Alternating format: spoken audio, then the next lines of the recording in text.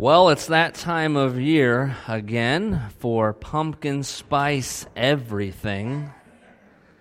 Some of you are very passionate about. How many of you are pumpkin spice people?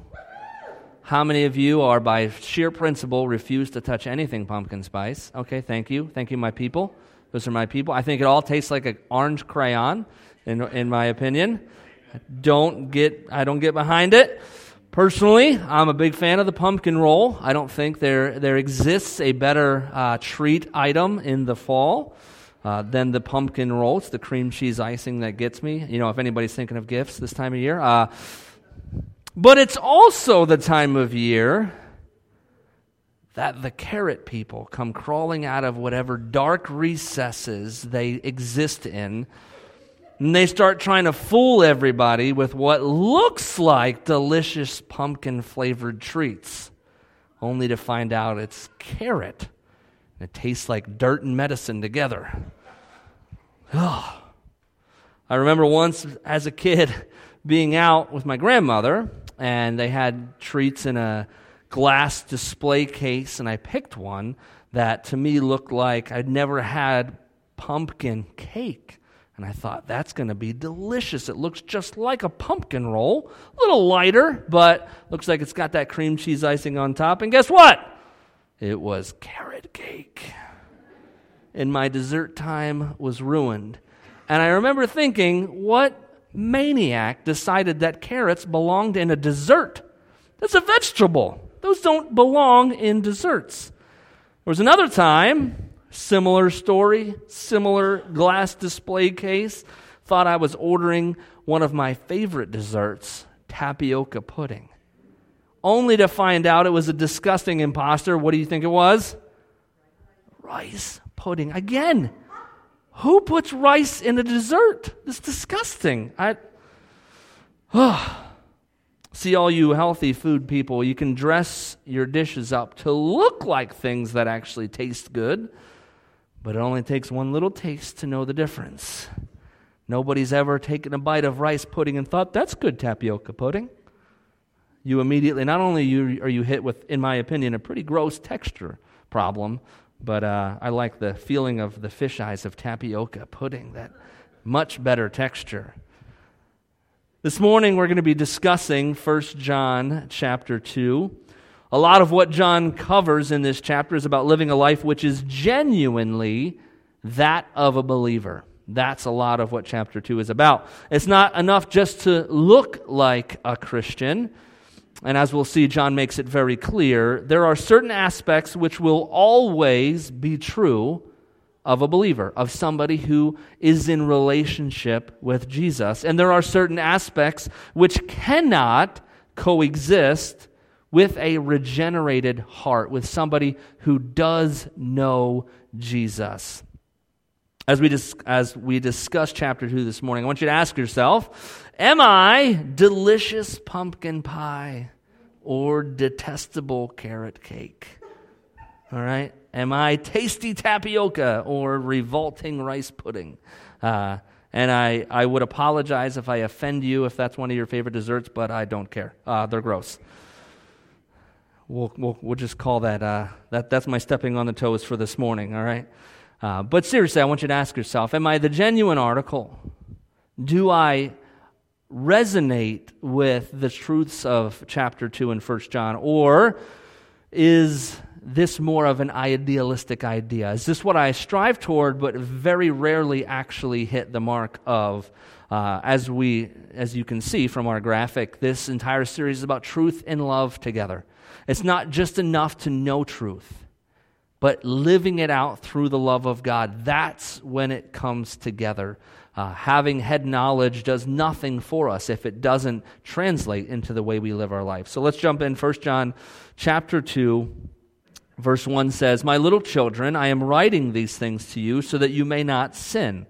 But if anyone does sin, we have an advocate with the Father, Jesus Christ the righteous." Here we have John giving his purpose behind writing this letter. If you were here last week, you heard us talk about, I think it's really important before you read any book of the Bible that you go back, you understand who wrote it, what the purpose was, what the occasion was, when it was written, a couple of these basic facts before we dive into a book. And John actually lists 3 different times his purpose behind writing this letter.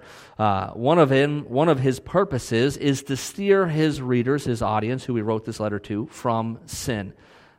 John knows that people will still sin. He's not under the illusion that because of his fantastic letter that the people will no longer sin. But he points to Jesus as our advocate. Verse 2 says, He is the propitiation for our sins, and not for ours only, but also for the sins of the whole world. Now, I know you all know exactly what the word propitiation means. You probably used it at breakfast this morning. It's part of our common language, right? Yeah. I think in the context, we have a basic idea or understanding of what the word propitiation means, but let me define it for us anyhow. The definition of propitiation is the means of appeasing wrath and gaining the goodwill of an offended person. So that's what propitiation, the means of appeasing wrath and gaining the goodwill of an offended person.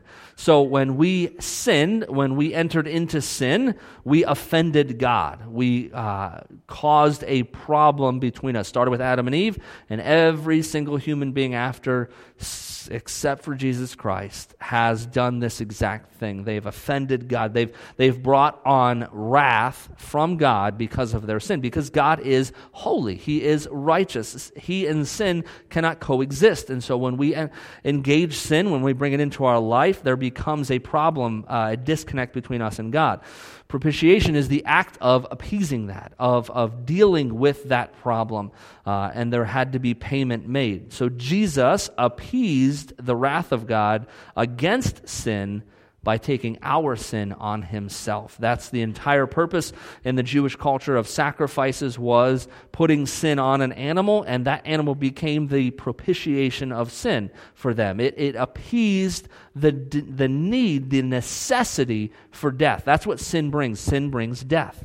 And so an animal had to die. But this was not a one-time-for-all thing with animals. It had to happen periodically. A lot of times it was a once-a-year thing, or it would be throughout the year they would constantly be having to offer sacrifices. Jesus became the once-for-all propitiation for our sin. Verse 3. It says, And by this we know that we have come to know him if we keep his commandments. Now, this isn't how we earn salvation. This verse is not saying, and by this we know that we have come to know him because we've earned our salvation by keeping his commandments. That's the exact opposite of the gospel that Jesus proclaimed. It was a gospel of belief, a gospel of faith, and not of works. We don't have right standing with God because, we do a lot of stuff. We go to church, we give a lot of money. Listen, it doesn't matter if you put 2 cents or $2,000 in the offering plate this morning. You're no closer to salvation. It's not about giving. It's not about any of that. And yet, we know that. But how many of us live a life where we're constantly trying to earn our salvation, to pay it back, to in a way make it feel like we've earned it somehow? And I think we know that. We can get a hold of that idea and realize it's there by when we do sin, do we feel less worthy of God's love? I think that maybe is the better testing ground for that. When we know that we've blown it, when we've done something we knew was against God, whether we blew up, we got angry at somebody, we did something, we act rudely, we just missed it. Do we feel less worthy of God's love? If so, there's probably some aspect to our life where we're trying to earn his love, trying to earn his approval through the way we live. And that's one of the beautiful things about salvation, is we get to live a life not to earn anything, but out of gratitude. That's where it comes from. If I've used this analogy before, but if every time I did something for my wife, she thought I was trying to earn something, she thought I was trying to accomplish something with every gift, with every encouraging word, with anything I did, if she always felt like there was an agenda, do you think she'd appreciate that very much? Probably not. So I think it is with God, that He doesn't want us to do things just to get things from Him.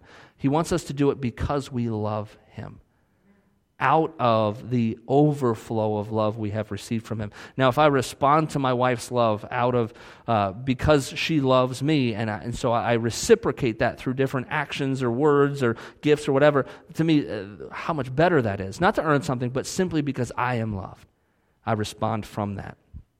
So this isn't how we earn salvation. This is the evidence of a life which has been transformed and now belongs to Christ. In a similar way, if I said I love my wife and I literally do nothing for her, I don't say it to her, I don't do anything that communicates love, if I spend my time, if I have free time, I always spend it away from her, I do everything I can to not be in her presence, I think anybody would look at that and go, I know you say you love your wife, but I'm not really sure if you do, because there's no evidence there. Now, if I just showed up and sat next to my wife, that wouldn't mean I loved her. That wouldn't prove that. It wouldn't earn love. The same way that when we do things for God, it doesn't earn anything. But when we are His, when we have felt the love of the Father, we respond to it by wanting, desiring to obey Him. This says we will obey His commandments, not because we have to in order to go to heaven, but because it becomes our desire to. And Paul covers that in Romans 7 and 8. That whole conversation is about him acknowledging how much he wants to live for God. He messes it up all the time. He acknowledges that. I do the things I don't want to do. I don't do the things I want to do. But he still wants to. It's not because he wants to fit in. It's not because he wants to make it look good on Sunday. It's not because he wants to get the approval of his parents, but because in his innermost being, in his true heart's desire, he wants to honor God. And that's the life of every believer. There are some truths which are just true. You might say, well, maybe my relationship with God just isn't great. If you don't have a desire to honor Him with your life, you don't have a relationship with Him. It's an automatic pull, an automatic draw. That's what should be in our life as a believer. If you can live without any acknowledgement, without any desire to please Him, to honor Him, if every time you do something, it's based on results, on, well, I got to do this because it won't look good to my church family, or people will think I'm a bad person, or that's not love. That's result-based. So do you have that inside, in your heart, desire to honor God? When you wake up, when you go to sleep, when you live your day, is there this thought of, I want to honor God with my life. I want to bring a smile to His face. I want to please Him. I want to honor the sacrifice He made by the life that I live. Or, we talked about this last week, on the flip side, is it a desire to fit in, a desire to meld with a group of people? And well, because this is their standard, I want to do that so I don't get looked down upon, or that I wouldn't fit in with that group of people. Verse 4. Whoever says, I know Him, but does not keep His commandments is a liar, and the truth is not in him. This is a pretty bold and direct statement from John. There's no ifs, ands, or buts here. I don't know John. I never met him, obviously. But it seems like he might have been a little bit of a black and white guy. It's either you love Jesus and you want Him in your life, or you don't. There is no flip-flopping middle ground where, like, well, on Sunday we really love Jesus, and Monday maybe a little bit's left over, Tuesday it's starting to wear off, Wednesday we don't care, Thursday we don't care, Friday we don't care, Saturday we start feeling a little bit guilty because we know we got to go to church tomorrow. Like, John doesn't see it that way. It's either we obey His commandments or we don't.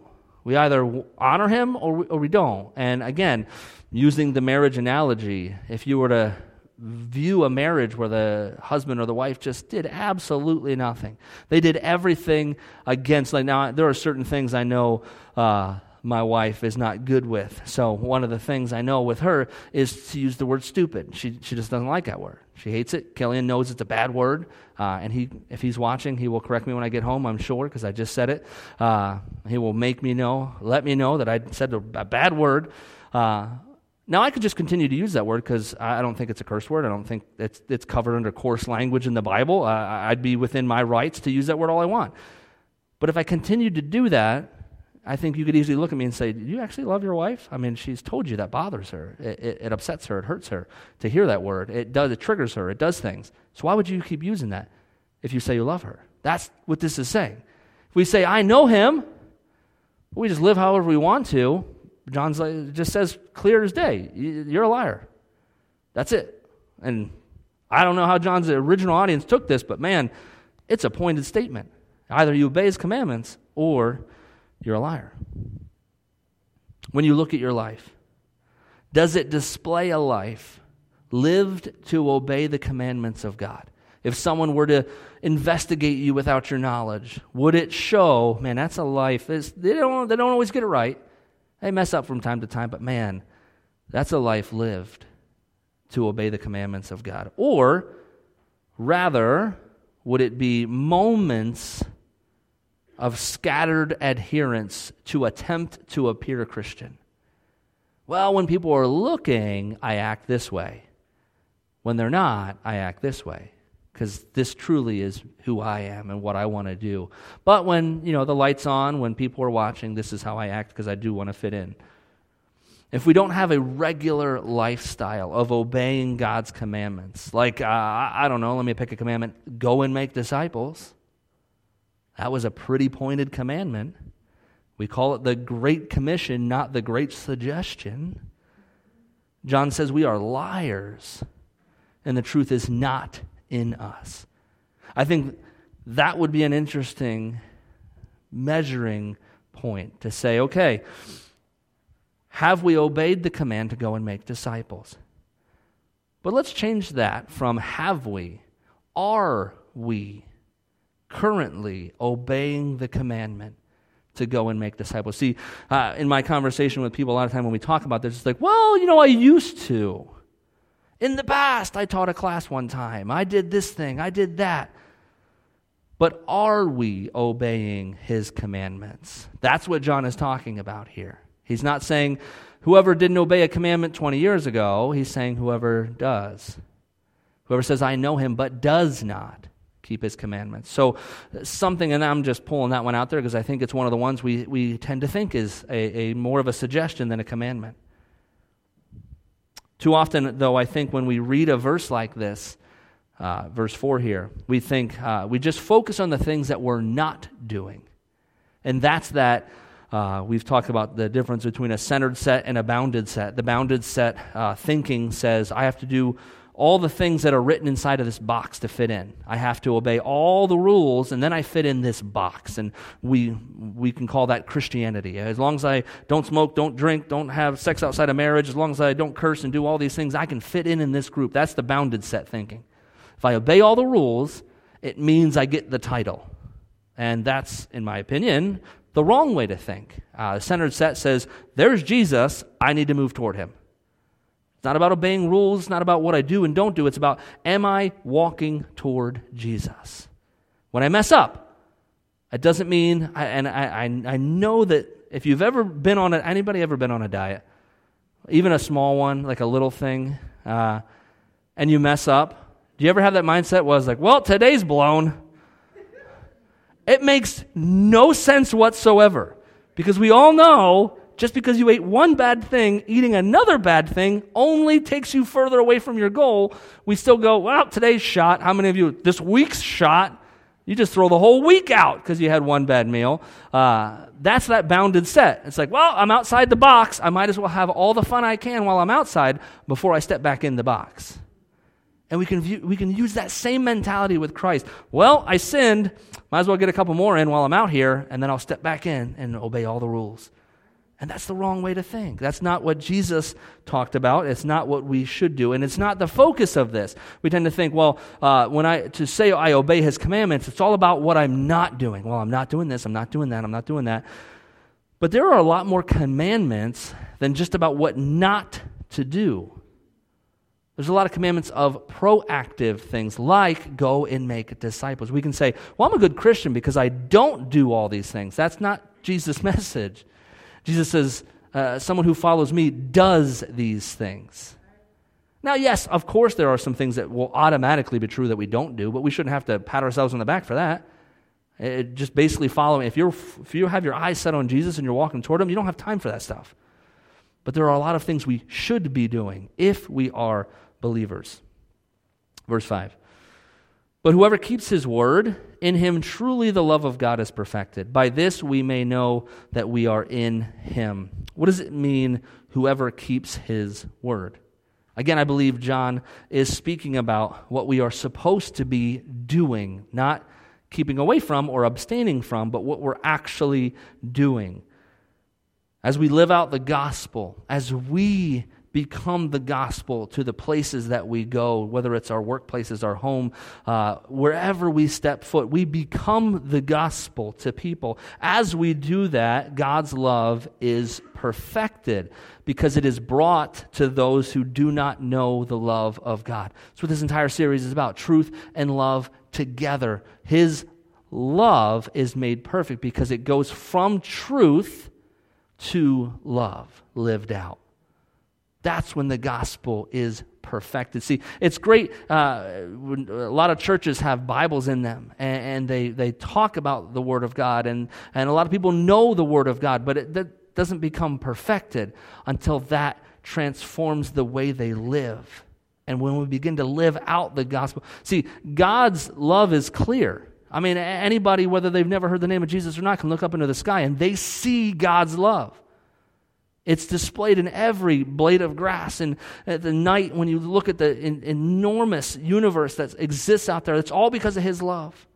See, I'm a little bit of a nerd when it comes to things like that, and I love to know, it's cool that, like, based on how close we are to the sun, like if we were, a couple miles away or a couple miles closer, life couldn't exist and all those things. It's cool, but we wouldn't know it if that didn't exist. We would just not exist.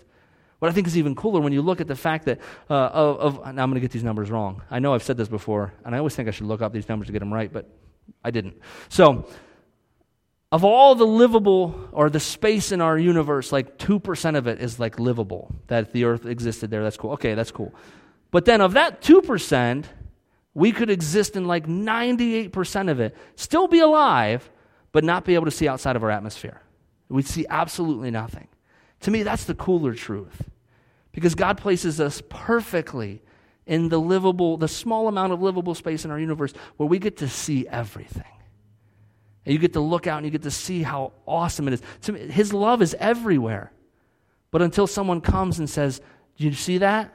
That's because of Jesus. That's when his love becomes perfected. When they know that Jesus is the one responsible. And guess what? We get to do that. We get to be a part of that. That's what John is talking about, keeping his word. The next verse speaks exactly to this. Verse 6, whoever says he abides in him ought to walk in the same way in which he walked. What did Jesus make his public ministry about? Obeying all the rules? Making sure the Pharisees were pleased, happy, 2 thumbs up from the Pharisees? Not exactly. Matter of fact, he ticked them off a lot.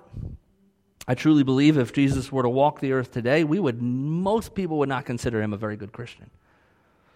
Certainly, church people wouldn't, because he spent a lot of time in some ugly places and with some ugly people. He was accused often of being a dirty, rotten sinner himself, because he spent time with them. How many of you would celebrate with your friends if you went to a party with a bunch of drunks and drug addicts and crazy people? Probably not the first thing you come into church and be like, "Hey, guess what I got to do this weekend?" Why? Because we got to fit in. We got to look good. And yet Jesus, that's where he spent his time, with tax collectors and sinners. Prostitutes came around him and dumped their perfume on him, and he celebrated it. That was not something you celebrated, walking around smelling like a prostitute. That's how they let people know that was their line of business, was the perfume, the expensive perfume they wore. And Jesus walked around smelling like somebody who was with a prostitute, and he still celebrated her action because it was motivated by love. That's what John is talking about. Walk like he walked. Forget what the church people are complaining about and walk out love. Don't listen to the Pharisees because they'll lead you astray. Now, does that mean that we don't have regulations? Does that mean that we don't? No, you should have people in your life that you can talk to, that you can dialogue with, that you can speak to, and you know that they'll tell you the truth. If you're straying from the Word, if you're becoming more of the world than in the world, you should have people like that. I mean, if we're going to dark places, we should have accountability to know that that none of the darkness is getting in, that we're just being a light in those places. I'm not saying become part of the darkness. But man, if we don't spend any time there, we're not living like Jesus did. Jesus frequently went to dark places. He spent a lot of his ministry healing people. He spent time with broken people who desperately needed a touch from him. This week, how many people did we spend time with who desperately needed Jesus? And how many people did we spend with that already know everything? How much of our bubble did we live in this week? To walk like Jesus walks. Whoever says he abides in him ought to walk in the same way in which he walked. Jesus periodically popped into the Christian bubble. It wasn't a Christian bubble, it was the Jewish bubble. He periodically pops in. And what does he do when he does?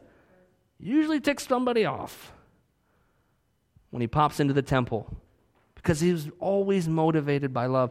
Truth he had, and truth the Pharisees had. Man, they knew the Word of God inside and out. Most Pharisees had a majority of the first 5 books of the Bible memorized. They knew that stuff. But it wasn't truth and love. It was just truth. And we can get that way too, when it just exists up here. Just knowing the Word of God isn't enough. Living it out.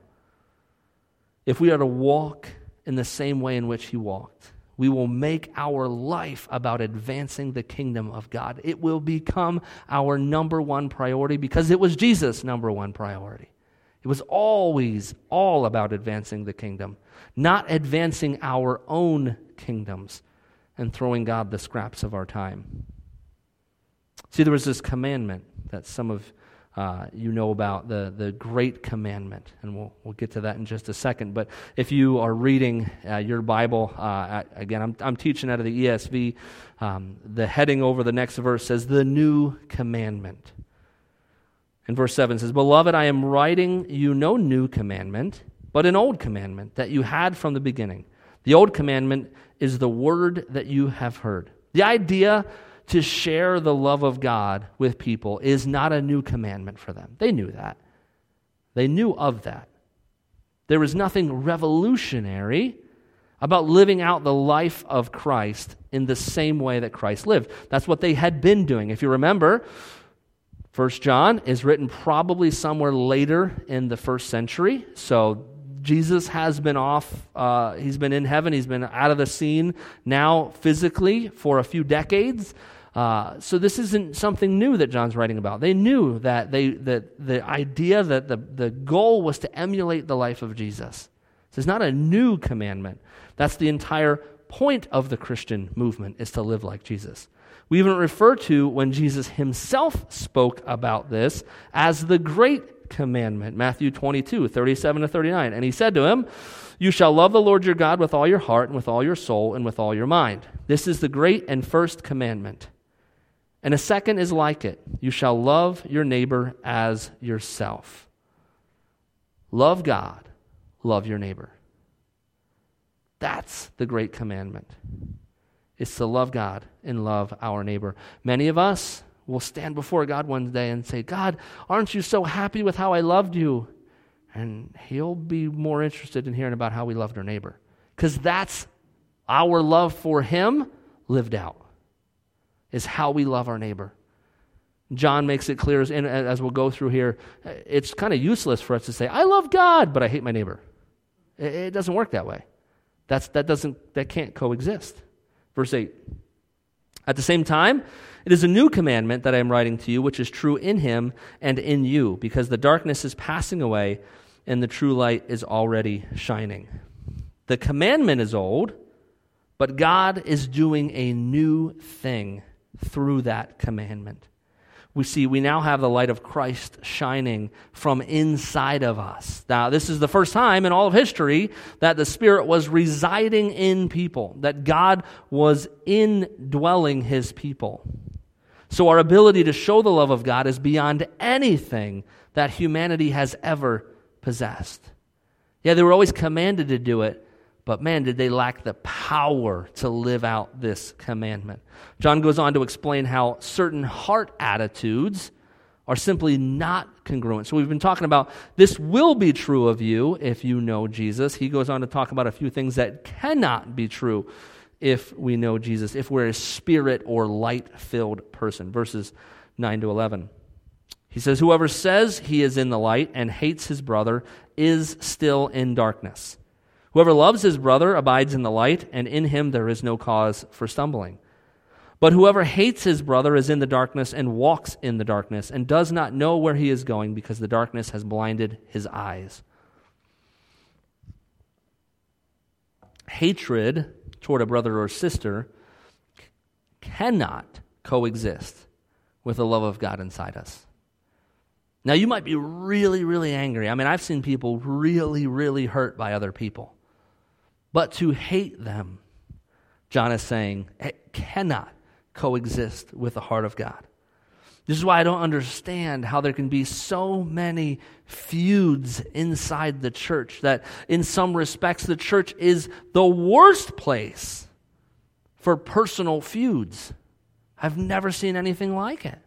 Some churches are so racked with it, so filled with it, filled with hatred toward other brothers or sisters in Christ. And you might say, well, I don't hate them. I just don't want to be in the same room as them or talk to them or have anything to do with them. Like, listen, you can throw whatever label you want on it, but if that's how you feel about a brother or sister in Christ or part of your actual blood family, I don't know how you can say the love of Christ exists in me if you feel that way towards somebody. How we as God's people can justify holding grudges and withholding forgiveness is beyond me. I never can understand when someone, as a believer, says, I just can't forgive them. Like, I'm sorry, do you think their sin was worse than your sin against Jesus? Because, man, your theology is messed up if you think so. If you think you deserve someone to ask forgiveness of you more than God did, man, you don't really understand him.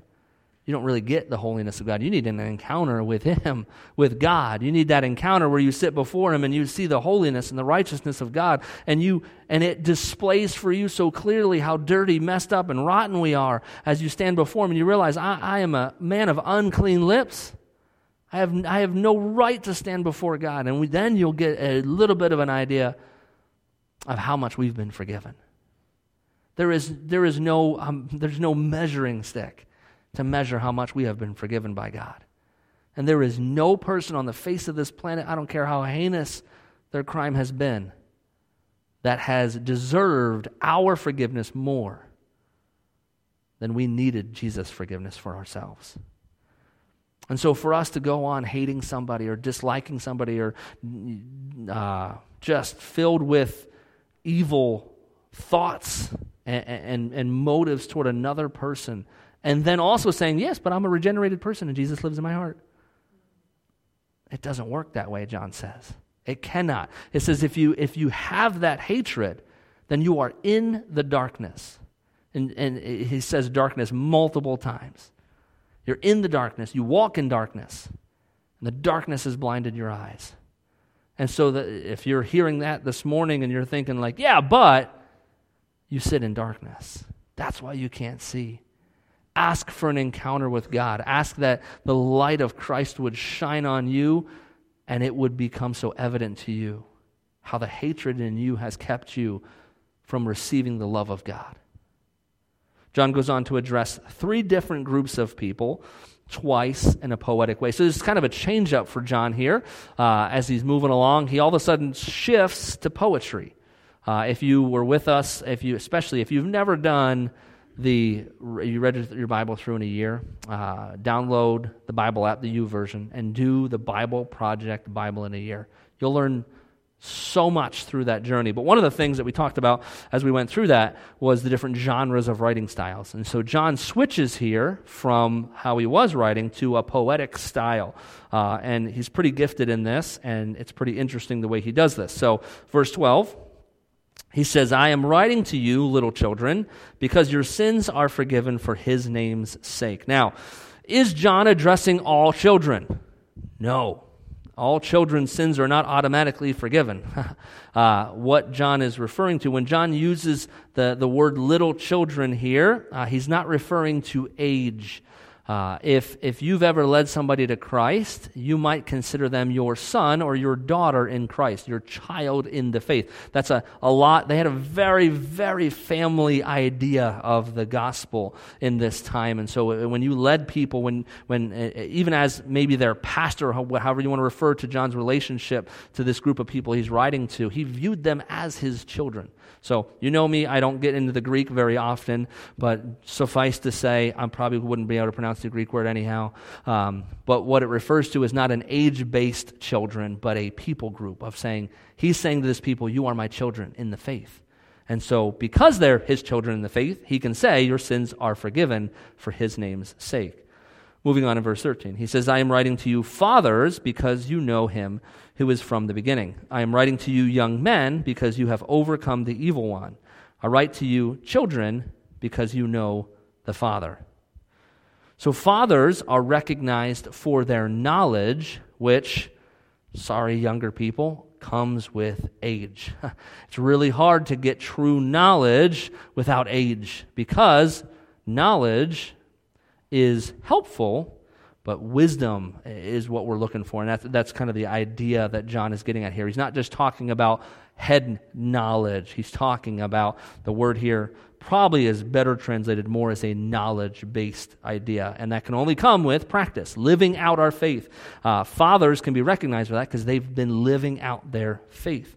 Young men are recognized because they're still in the active battle with the evil one. That's the idea John's getting at here with the young men, because they're still wrestling with all of the sins. I know some of you, those of you that are older in the faith, you know that it changes as you age. Some of the things that a 20-year-old person, some of the knucklehead stuff they do, you don't really struggle with that anymore. Now, hopefully, as you've walked with the Lord, you feel that more of your sin has been revealed and you feel you are more in need of Him than ever. But you probably don't wrestle with like somebody cutting you off in traffic and you want to get out of the car and punch them in the face. Like a 20 or 30-year-old person might do. You don't wrestle with the things of young people anymore. And John's kind of acknowledging that young men, they're still in that battle. And he's not obviously just speaking to men or fathers, but these are age groups. So young men, young women, still in that active battle with the evil one. And then children are recognized. Now this one is age-based when he uses this word for children this time. This is speaking specifically toward younger people. Children are recognized because they see God as their Father, which is just easier to do when you're a child. It's why, like in Sunday school, it's so much easier to teach a child that God is our Father. They accept it so much more readily because they understand that father structure. To them, a father is someone they look to for strength, for comfort, for stability. And so they can easily make that connection to God. Us, we've lived long enough, most of us, that we realized our dads aren't perfect. They mess up. They get it wrong sometimes. And so it can be harder for us to relate and not put the baggage from our earthly fathers onto our godly fathers, our godly Father. Verse 14, he goes through this again.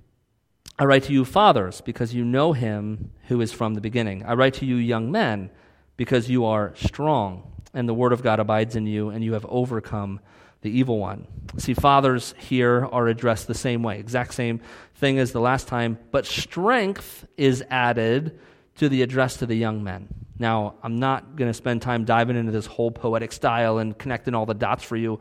If you're interested in that, then dive into a commentary and they will explain all of these things to you. But suffice to say, strength is added specifically to the young men here. But it's very clear that where the strength comes from, that John is acknowledging, is that the Word of God abides in them. He's not talking about physical strength. He's not talking about personal fortitude. He's talking about the Word of God abiding in them. That's where the strength comes from. And so often, discipled a lot of young men, and it can be very easy when they're struggling with, a lot of times it's lust and those kind of hormone-driven sins, anger, things like that. It's so easy to give them man-made fixes. Well, you want to stop dealing with that. Well, then you take this step, download this software, do this thing. You need Jesus. You need more of Him. That's the answer. Yeah, you might want to download some software and do that 12-step program, but first, you need to spend some time with Jesus. You need to learn how to get to Jesus and spend time with Him. That's how you develop the strength that John is talking about here. The strength of faith and dependence on God. And it's such a contrary thing. We talk about it very readily and easily, but how many of you would consider yourself strong if you were constantly having to depend and rely on somebody else? We would think like, no, that's actually weakness on my part because I always need somebody else. But when it comes to Jesus, that's a strength that we lean into Him and we need Him for our life. So as you look at your own life, are you the genuine article? Are you just trying to make it look good for the approval of men? Whether it's the approval of family, whether it's the approval of church family, whether it's the approval of fitting into some group or sect or denomination or whatever it is, are you genuinely driven by a heart that desperately wants to live for Christ? Or has it always been more about following the rules, checking the right boxes so that you can fit inside that box that people refer to as Christian? Is your life one of passionate devotion to Christ? Or are you trying to run back and forth between Jesus and the world, trying to fit into both? I want to fit in with my work friends and in the world and the stuff and the drinking and all that, but I also want to fit in at church. And so I try to sober up for Sunday mornings and try to make it look really good. I try to smile and try to act like everything's great in my life. Is that how we're living? Trying to run back and forth and getting exhausted and experiencing the difficulties of trying to live in both worlds? Do you walk like Christ walked? Is your life one that anybody can look at, spend a day, a week examining your life and say, yep, that's somebody who lives for the kingdom of God? Or is it, they prayed in the morning. They read their Bible for like the first 10 minutes and didn't really see anything else there. No other evidence throughout the day. Do we walk like the world? Does our life look hand in hand similar to the world? Is it about drive? Is it about success? Is it about monetary gain? It is about, everything looking perfect and the pride of life? Or are we willing to give all that up to serve Jesus, honor Him, and advance His kingdom? Because at the end of this life, the answer to that question of whether we walk like Christ or the world, it's going to be the only thing that will matter. As we stand before Jesus, I promise you the car you drove won't matter in that moment. Promise you the school your kids went to won't matter in that moment. The size of your house, how great everything looked, your approval on the church board, whatever you serve on, it's not going to matter. What's going to matter is, did we advance His kingdom? Was that our priority? Did we live a life of passionate devotion to Him? Let's pray.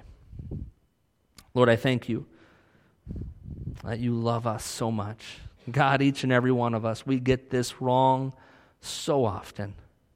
And I thank You, Lord, that You're not sitting in heaven in front of the book of life and every time we make a mistake erasing our name, and then when we repent, You write it back in. And I thank You, Lord, that that's not the process. Thank You that when we received You as Savior, that was it.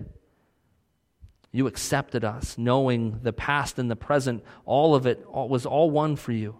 When we asked Your forgiveness, it was a whole deal. And now we don't live to earn anything.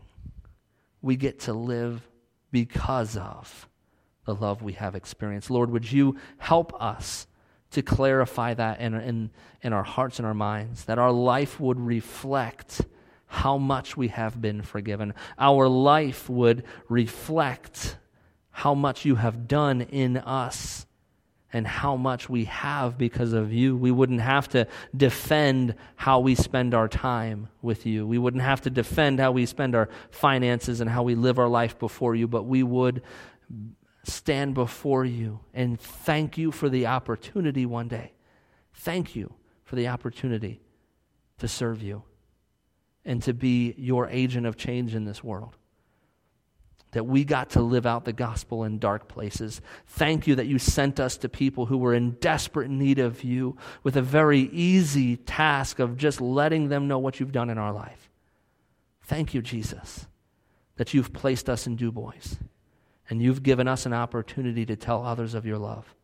And I pray this week we would walk like Christ and live a life like you lived. In Jesus' name we pray. Amen. Amen. Have a great week.